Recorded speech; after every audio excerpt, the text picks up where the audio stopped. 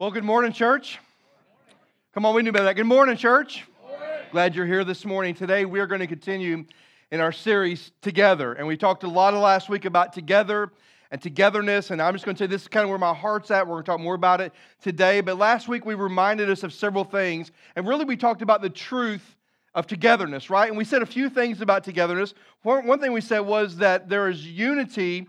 And even though there's unity, there is what? You remember? Diversity. While there's unity, there's diversity. We're thankful not everybody looks like Doug in the room. And the body of Christ is the same way. Now, maybe you wish you did, but most people don't. So anyway, in the body of Christ, we're the same way. There's unity because we are united in Christ, but yet we are diverse. We all have different gifts and abilities, which means this. Please don't miss this. It means you are valuable to the kingdom of God. You're valuable to the body of Christ. You matter. And maybe you need to hear that this morning. You matter. And so we talked about that truthfulness. We also talk about the truth that we need each other, that we need togetherness. And I hope if you didn't write it down, you write it down today, that one of the greatest truths we can learn in the body of Christ is this. We need to learn interdependence, not independence. We need each other, right? You need somebody else, say amen. And if you didn't say amen, you're just wrong. We need one another. You are not skilled, talented, or gifted enough to make it through this life without needing somebody else. We need each other, and we need to be reminded that. Also, we talked about this. We talked about that the glue to togetherness is love. The way that togetherness is maintained is through love. Paul tells us in 1 Corinthians chapter 13 what that love is to look like. So we talked about the truth of togetherness. Now, I want to share my heart this morning because that is where this pastor's at. When we start talking about this series together and I began to pray about it, the thing that God has been dealing with me is this issue of togetherness, this issue of being united but yet diverse, this issue that we need each other. The body of Christ is one body, many parts. And I'm just going to tell you, as you think about that, I want you to know that that's where God has been dealing with me. That's where my heart is at. In fact, I just want to kind of give you a heads up about this, just kind of let you know, is that I'm not the sharpest tool in the tool shed. So that means this. If God is dealing me with something, I don't easily get over it. I don't easily work through it. So for the next several weeks, you're probably going to be hearing the same kind of thing come out of my mouth over and over again because it's something that God is reminding me how desperately we all really do need each other. If you were to ask me, hey, Pastor, what do you feel like is one of the greatest things that you want to be able to say about this church? I mean, what's one of the greatest things you want this church to accomplish? You might say, well, do you want to see people saved? Well, that's a no-brainer. Yes, I want to see people saved. Do you want to see people grow in their walk with the Lord? Absolutely, I want to see that. But can I tell you what is very high on my list this morning? What God has been dealing with me about that I want to be high on our list is this, is that I want people that walk through that door to feel loved, connected, and like they've just become part of a big old family. That's what I want. If you want that, say amen this morning. I want that. Now, I know some of you are thinking, well, Pastor, are you saying that we're not that? No, I'm not saying that at all. In fact, I would say out of all the churches I've ever been a part of personally, this is one of the most loving, caring churches I've ever been a part of. I mean, I can tell you story after story, stories that not everybody knows how this church has risen up in different compartments and met the needs of others and loved on others and served others. But what I'm saying is I want this church to be a place that when people walk through that door, when they come into this place, they feel like I've become part of a family. Now, here's why that's important. Here's why God is dealing with that with me is because we have been blessed in the last 6 months. I mean, since we've kind of begun working, be able to meet collectively together. I know COVID is back up on the rise, but since we've been coming together, God has been blessing us with some amazing people. We have a ton of new families, a ton of new young adults, a ton of new students, just a ton of new people coming, and I'm so thankful. These are some of the most incredible people I've ever met in my life. But as we grow, here's my concern.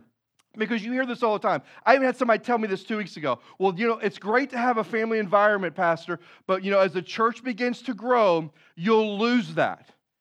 And I just want to say, I rebuke you in the name of Jesus, right? Because I don't believe you. I don't agree with you. And I begin to pray, God, what is it that's going to keep the love that we have now at 180 of us, the same love we have when however God chooses to grow this church, however much Jesus wants to grow this church, how do we maintain that sense of togetherness? And I'm just telling you, it's by us having a heart to feel like when people walk through that door, they're loved, they belong, and that we are family to them. That's what I want. I mean, I'm telling you, that is really where I'm at. So as we grow, that just is part of who we are. Not something we have to fabricate and forced to do. So here's what I want you to do. On every other seat, you saw this, a place to serve. Grab that sheet of paper real quick, because I want to highlight before we jump into the main part of the message today. And there's a lot of places. Some of you, man, you've been around here for a while, and you're serving different capacities. Wonderful. Love you. Thank you for that. Here's what I want to do. How are we going to do what I'm talking about? How are we going to make it where we continue to be a church that feels so much like a family, and then when new people come in, they feel like, man, there's something different about this church. Now, everybody look at me. That is a common conversation I have with people that are new to our church. Man, those people are loving. And they say it in a very complimentary way, sometimes maybe even a little bit of an annoying way. Like, man, they're really friendly people. They really love people. And I'm like, I know, that's why I fell in love with them too. Because it's a loving church. So how are we going to maintain that? How are we going to keep it if we can continue to grow? Well, obviously there's many areas you can serve, but the one I want to highlight is the welcome team. Can I tell you something? That people feel loved and like a sense of family long before they walk into these black pipe and drape. And we want to expand our host teams. And if you would have helped me and you feel like this is your heart to do the same thing, and some of you say, well, Pastor, I serve in children's ministry once a month. Great, because there's 3 other Sundays. We'd love to have you on the host team. Or you may say, well, I don't serve anywhere. Well, great. It's a great entry point. Listen, if you can smile and you can say good morning with an enthusiastic personality, we need you. We want to take our host teams beyond the front door out into the parking lot. We want people, when they pull in that parking lot, to feel like this is home for me. And it takes every single one of us. So today, I'm going to give you permission of something I never give you permission to do. Even while we continue on, you have permission to fill that thing out. You have permission to write on that, going, you know what, I want to be part of that host team. And as you leave, you can drop in that bin back there if you feel that. Listen, I would love to have 10 or 12 new people today say, listen, we have a team already in place. It's doing an incredible job. Under Joe Vegas' leadership, they're doing an incredible job, and I love them, but we want to expand that team. Right? Yeah, give Joe a hand. She's done a great job. But you want to expand team. The only prerequisite is, can you smile and can you in love engage people? Now, I say that's a prerequisite because I've known some people on host teams before that couldn't do either one of those. That's a little bit touchy, right? So we want you to be able to smile and love on people. Listen, here's why I'm saying all this. Because I really want us to be a church that when people walk through that door and into our parking lot, they go, I've just showed up home. I've just found my spiritual family. And guess what family does? I sound like a mafia guy. Family takes care of family, don't they? Right? Family takes care of family. And if you're new to our church, I hope you felt that way. Now, I say all that to lead into this, that as we think about togetherness, what I want to do the next couple of weeks is I want to flip the script a little bit. We've been talking about the truth of togetherness, but as a pastor, one thing that I'm always on the lookout, and it's not because I always see the glass half empty rather than half full, it's because I know that we have an enemy out there that wants to do all he can to keep our togetherness, and he wants to fracture it, right? We have an enemy out there who wants to break our togetherness, wants to convince us that we are not unified in Christ, and wants us to have about our own agendas and our own motives. So what I want to do the next couple of weeks, I want to talk about 2 issues that I believe can fracture togetherness. And I want us to look at the words of Jesus and find how we're actually supposed to handle those issues. The first one is the issue of conflict. Now, we are surrounded by conflict, are we not? Amen?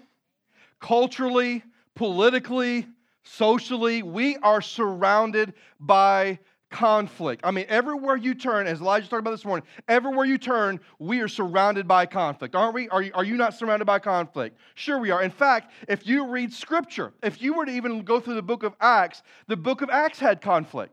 And there was a point in the book of Acts, early in the book, where there was conflict over how they were treating the widows, and they had to address that issue. There was conflict. There's another part of conflict where it says that Paul and Barnabas had a sharp disagreement.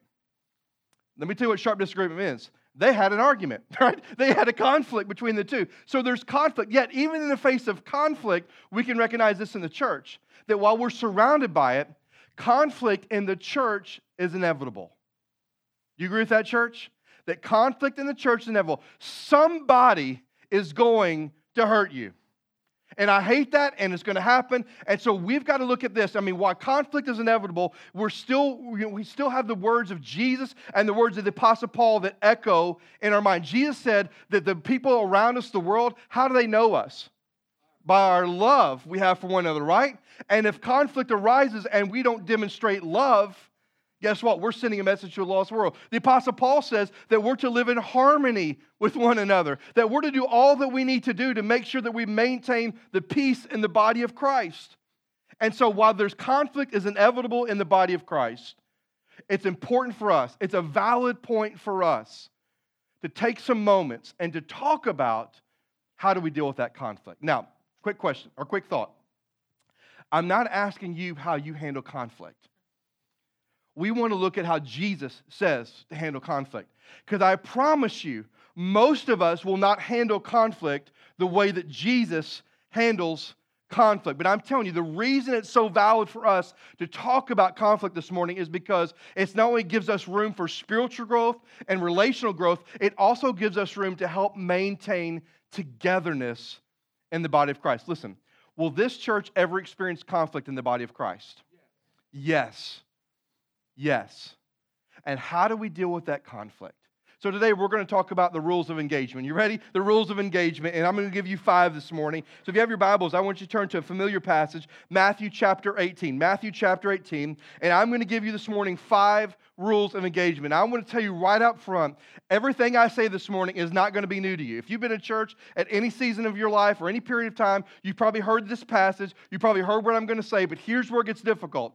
When you take these rules of engagement, you actually apply them. That's where it gets tough. So if you have Bibles, Matthew chapter 18, and we're going to begin reading in verse 15. And today, because it's a short passage, I am going to ask you to stand with me in honor of reading God's Word.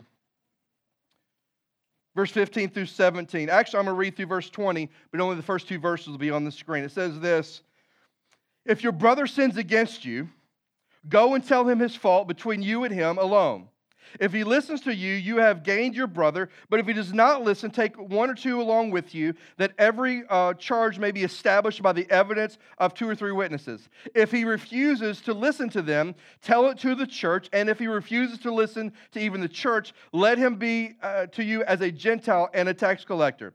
Truly I say to you, whatever you bind on earth shall be bound in heaven, and whatever you loose on earth shall be loosed in heaven. Again, I say to you, if 2 are agreement about anything they ask, it will be done for them by the Father in heaven. For we are 2 or 3 are gathered in my name, there am I among them. Let's pray. God, I love you. I thank you for your word. And I pray that today that we would understand that one of the greatest threats to togetherness is conflict in the church. God, may we really lean in this morning to how you tell us, Lord Jesus, to deal with conflict. And may we make it part of our lives. For it's in your Son's name we pray. Amen. You may be seated. Here's the first rule of engagement. Listen, now you may not need to think about this a little bit, but one of the greatest threats to togetherness is conflict in church. I've seen churches split. I've seen fights break out. I've seen people leave churches over conflict, and they don't do it the way Jesus said to do it. So here's the first rule of engagement. You ready? Deal with your offense, not others. Deal with your offense, not others. Now, go back to what he said in verse 15, the very first part. He said, if your brother sins against you. Now, brother here is something we need to establish. He's talking about another Christian brother, not someone who's pretending to be a brother or sister in Christ, not someone who's kind of saying they're a Christian but they're not living the life. He's talking about a legitimate brother or sister in Christ. So they are a Christian who's come against you. He said, if a brother sins against you.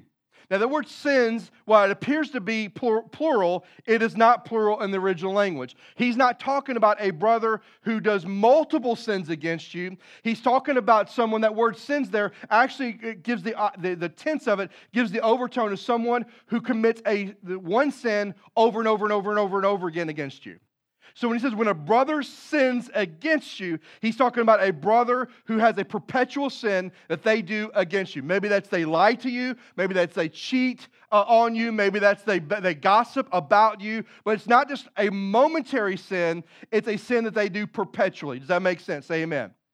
So that's what he's talking about. When a brother sins against you, not just one time, multiple times the same sin. Now, here's why I point that out.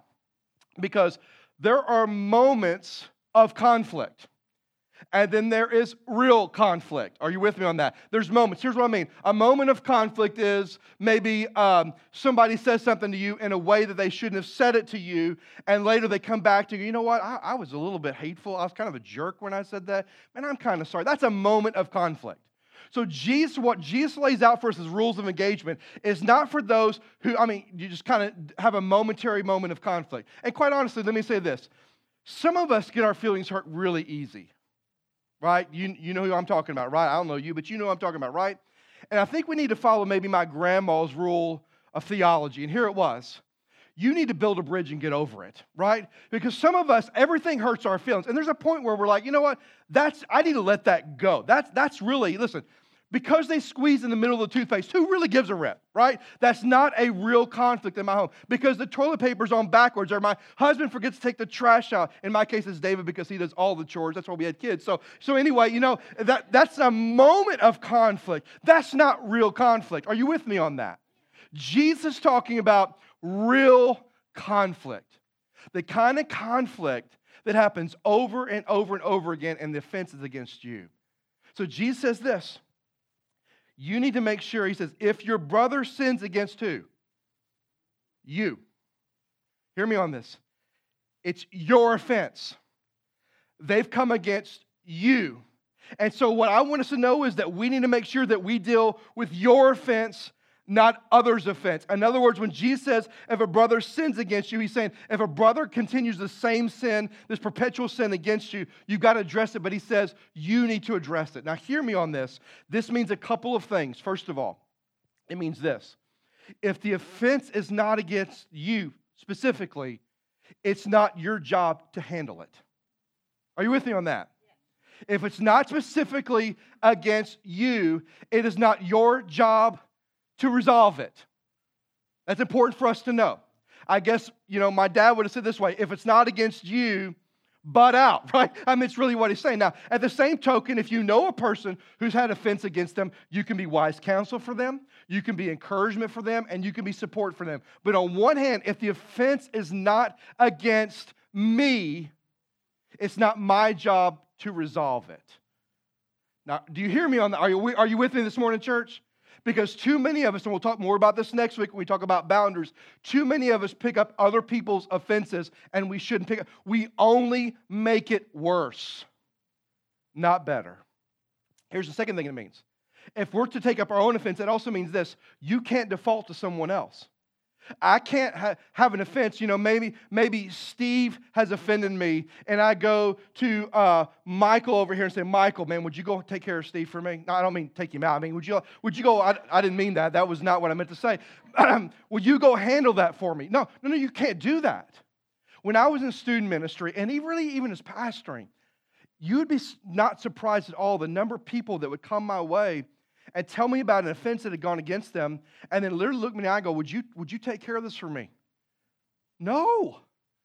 It's not my offense.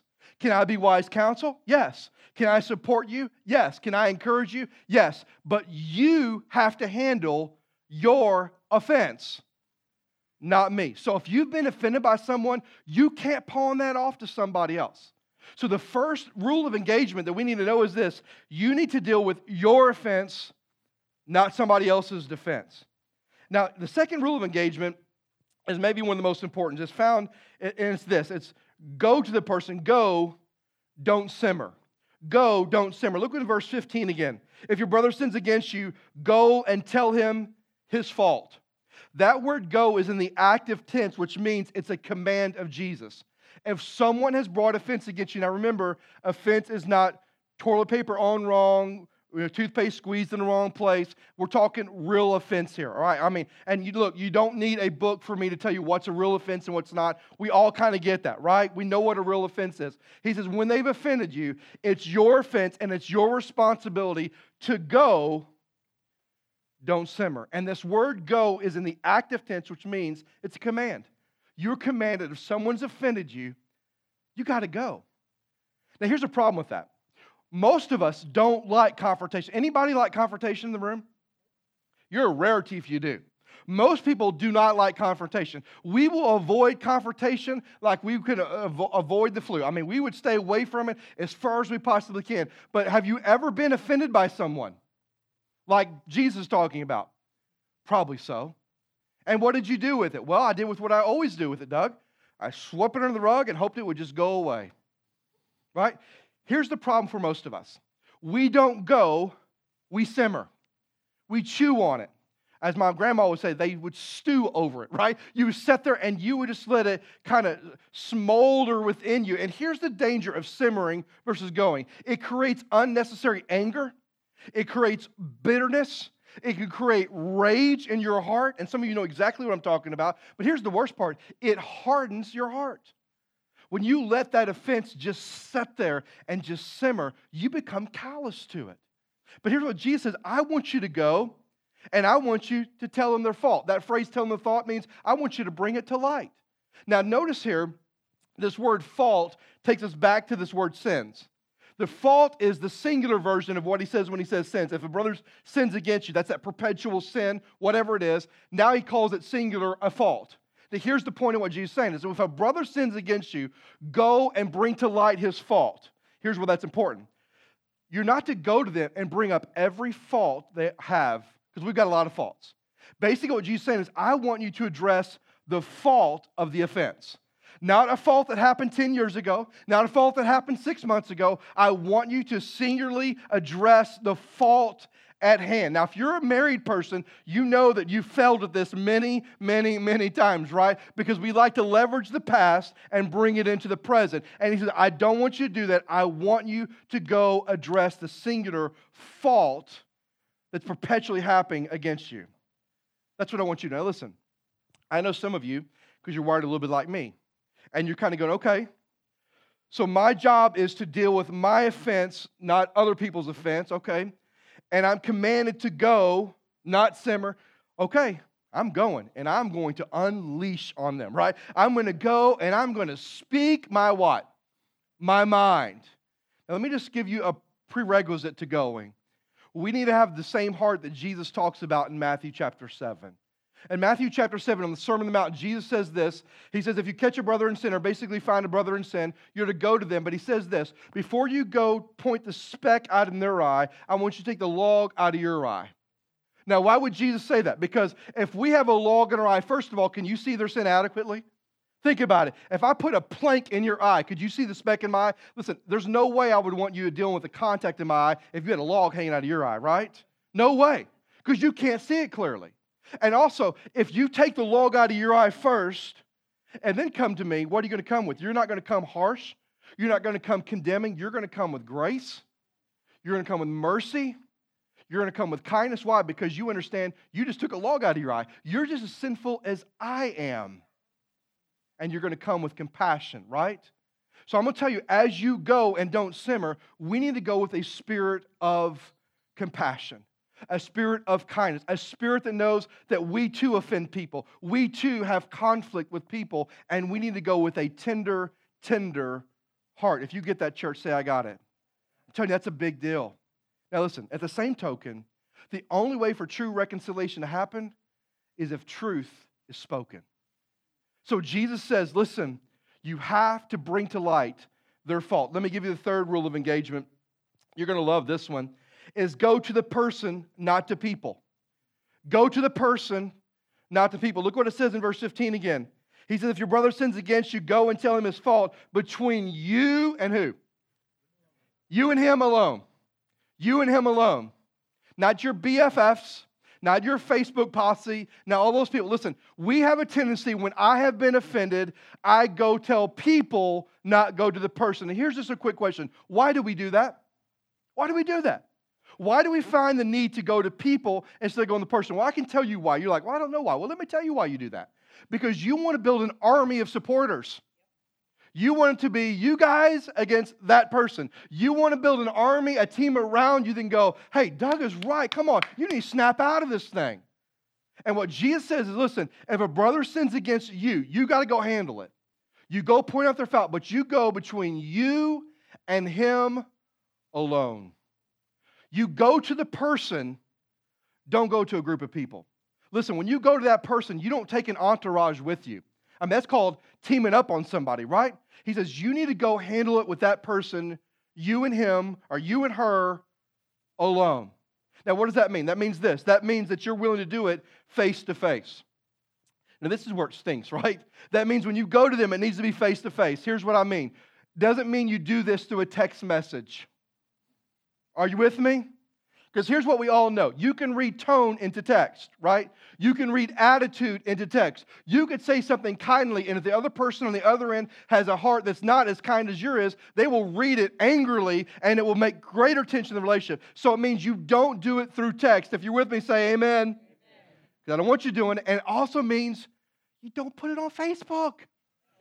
Don't put it on Facebook. We had a lady in our last church, and God love her, which typically, when someone says God love her, that means, I hope God bless her, but she was crazy about this stuff. And so she would literally go on Facebook and write this monologue, and I don't know why I read it. I guess I just found humor in it. This large monologue of how she'd been offended and hurt, and then she would always end it, by not naming any names, she would always end it by saying this, and you know who you are. Well, do you think she ever got resolved for that? No. But she'll let everybody else know, hey, somebody's hurt me and I want you to be on my team. And we need to be willing to go face to face. And listen, if you're not willing to go face to face, maybe it really wasn't as much of an offense as you thought it was. Maybe you're making a mountain out of a molehill. And maybe that's a bridge you need to build and get over. But if it's a real offense, you need to go to them face to face. It also means this: we need to do it in private, not public. Do it in private, not public. You may say, well, Pastor, they offended me in public. I don't care. Jesus doesn't give an exception clause to this. You're to go to that person alone. That alone means just between the two of you, but it also means in private. If someone has offended you, go to them in private. Because when you do it in public, guess what happens? A bunch of Christian people or non-Christian people, they love to take your information they overheard in public, and they like to run with their own assumptions about what they heard, and all of a sudden the gossip train begins to happen, and what could have been a conflict resolved turns into this massive explosion of relationships. See, Jesus knew what he was talking about, church. He said, I want you to go to the person, not to people. Let me give you the fourth rule of engagement. It's this: seek to reconcile, not retaliate. Seek to reconcile, not retaliate. Look at verse 15 again. If your brother sins against you, go and tell him his fault between you and him alone. And if he listens to you, you have gained your brother. See, oftentimes when you have an offense against you, what is your first response? How am I going to get them back, right? Come on, right? What can I do?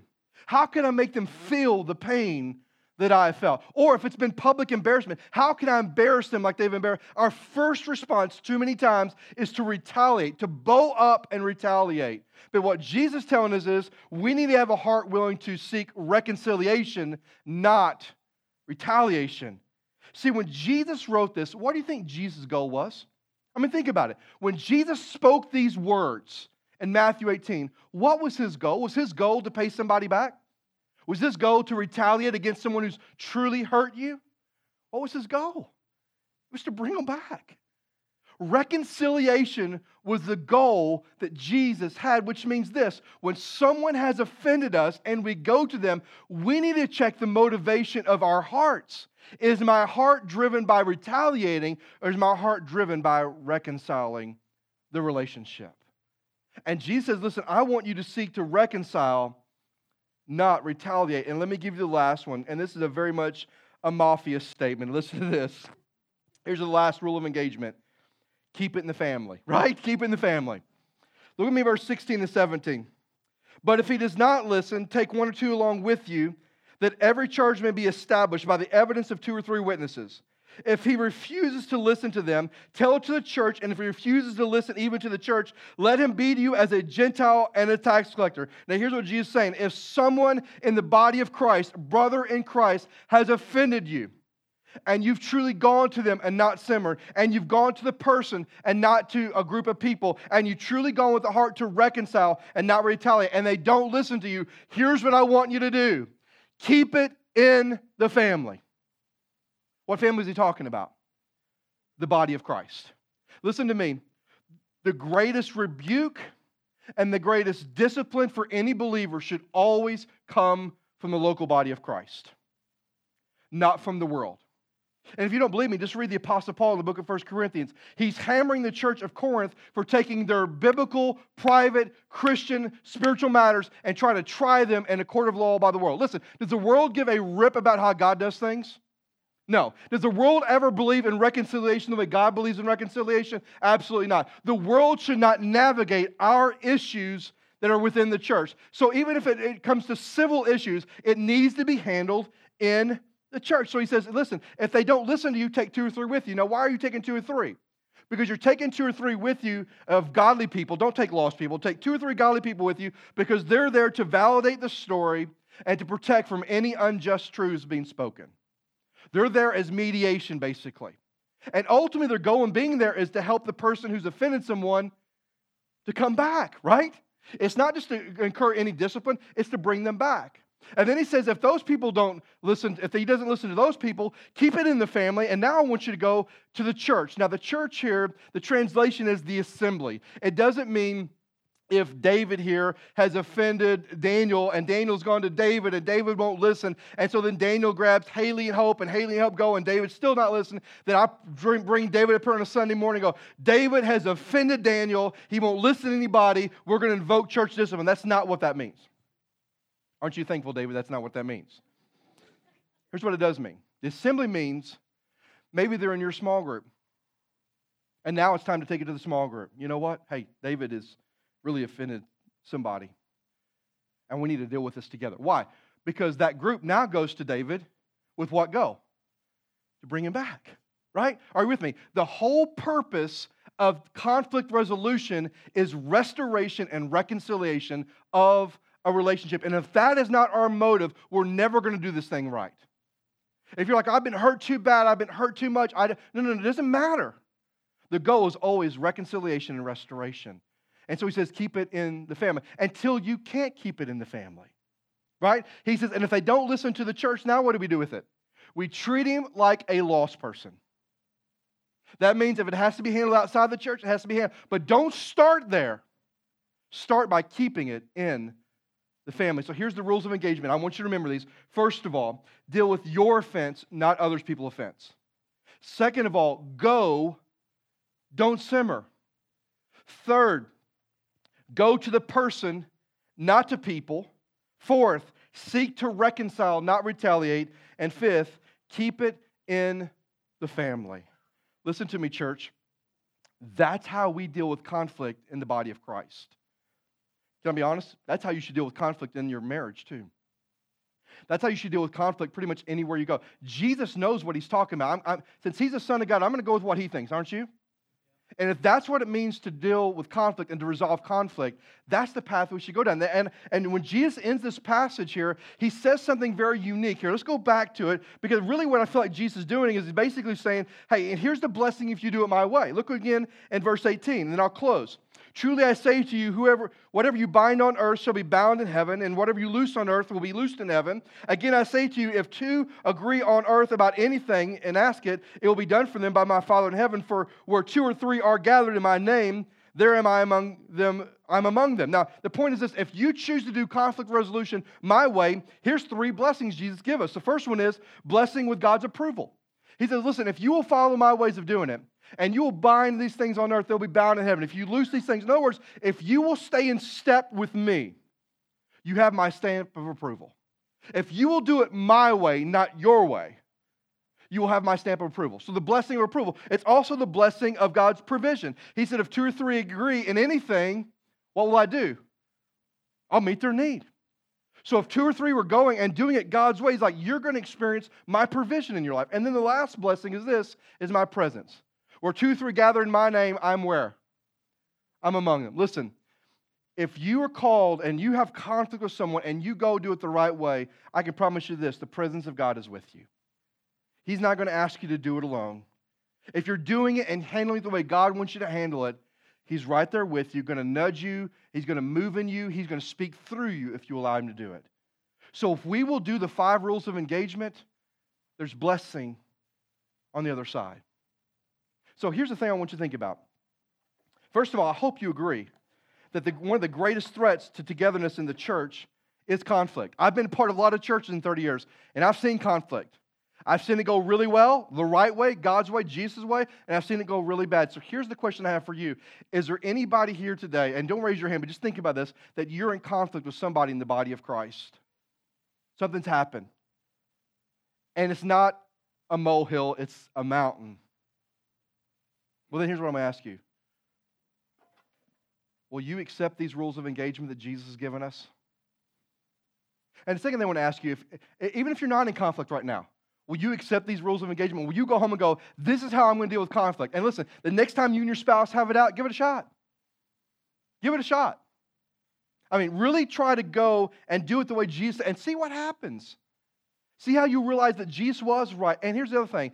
And if you really are willing to accept these rules of engagement, second of all, will you pray and say, God, will you give me the right heart in my going? Will you make sure my motivation is reconciliation, not retaliation? So what I'm going to ask you to do this morning, everybody stand with me if you would. Everybody stand up. Everybody stand. Every head bowed, every eye closed. Here's the invitation this morning. We're going to open this altar up for a lot of different things. First thing is, maybe you know somebody that's got COVID and they're hurting and they're struggling spiritually. Man, you come lay their name before the altar. Come get on your knees before a holy God and just cry out to Him. Maybe you know people that are just struggling with different issues in their life, their marriage, their relationships, their friendships, their workplace. There's just a lot of junk going on, and you want to lift them up and intercede on their behalf. Man, this altar's open for you. Please come and make your request known to the Lord. But this morning, if you're saying, hey, Doug, I've not really used these rules of engagement, but I'm committing to do it Jesus' way. Would you just come to this altar and say, Lord, would you give me the strength to do that? Would you give me the ability and the strength and the courage to do it your way, even when I don't want to do that? And would you just come to this altar and say, Lord, would you give me a heart to go with the right heart, not with a condemning heart? I believe that this is one of the most loving, caring churches I've ever been a part of. But I believe there's an enemy that doesn't want us to be loving and caring. And he's going to do all he can to distract and destroy togetherness. And one way he'll do it is by trying to create conflict. And we, in the name of the Lord Jesus, want to bind him from that and keep him from that. But we want to know that Jesus prepared us with these rules of engagement. And may these be words not only do we hear, but words that we're willing to do. So wherever you find yourself this morning, maybe you need the courage to go. This altar's open. Maybe you just want to pray for some folks. This altar's open. Lord, we love you. I thank you for today. I thank you for your words that Jesus spoke in Matthew 18. He gives us the rules of engagement, how we manage and deal and address conflict in the body of Christ. And God, my prayer is simple this morning, that we as children of God would just say, that's going to be how I approach it. I'm going to do exactly how Jesus told me to do it, with the ultimate prayer of reconciliation. So God, I pray for those that are in conflict right now. Maybe it's in the home. Maybe it's with a friendship. Maybe it's someone here in the body of Christ that's happened. Lord, would you give them the strength to handle it the way Jesus told us to do it? And God, ultimately, my prayer is that reconciliation and restoration would take place. Oh, we love you. We need you. And would you move in this place this very moment? May we have a heart that's willing to come to you, to get at this altar and say, Lord, I need you. Lord, would you strengthen me? Lord, I lift up somebody who's going through some stuff. Whatever it is, Lord, would you give us the courage, if we feel led, to come and to get before you and to pour our lives out to you. God, be with us. Bless us. For it's in your precious Son's name we pray. Amen. Amen. The altar's open if you want to come.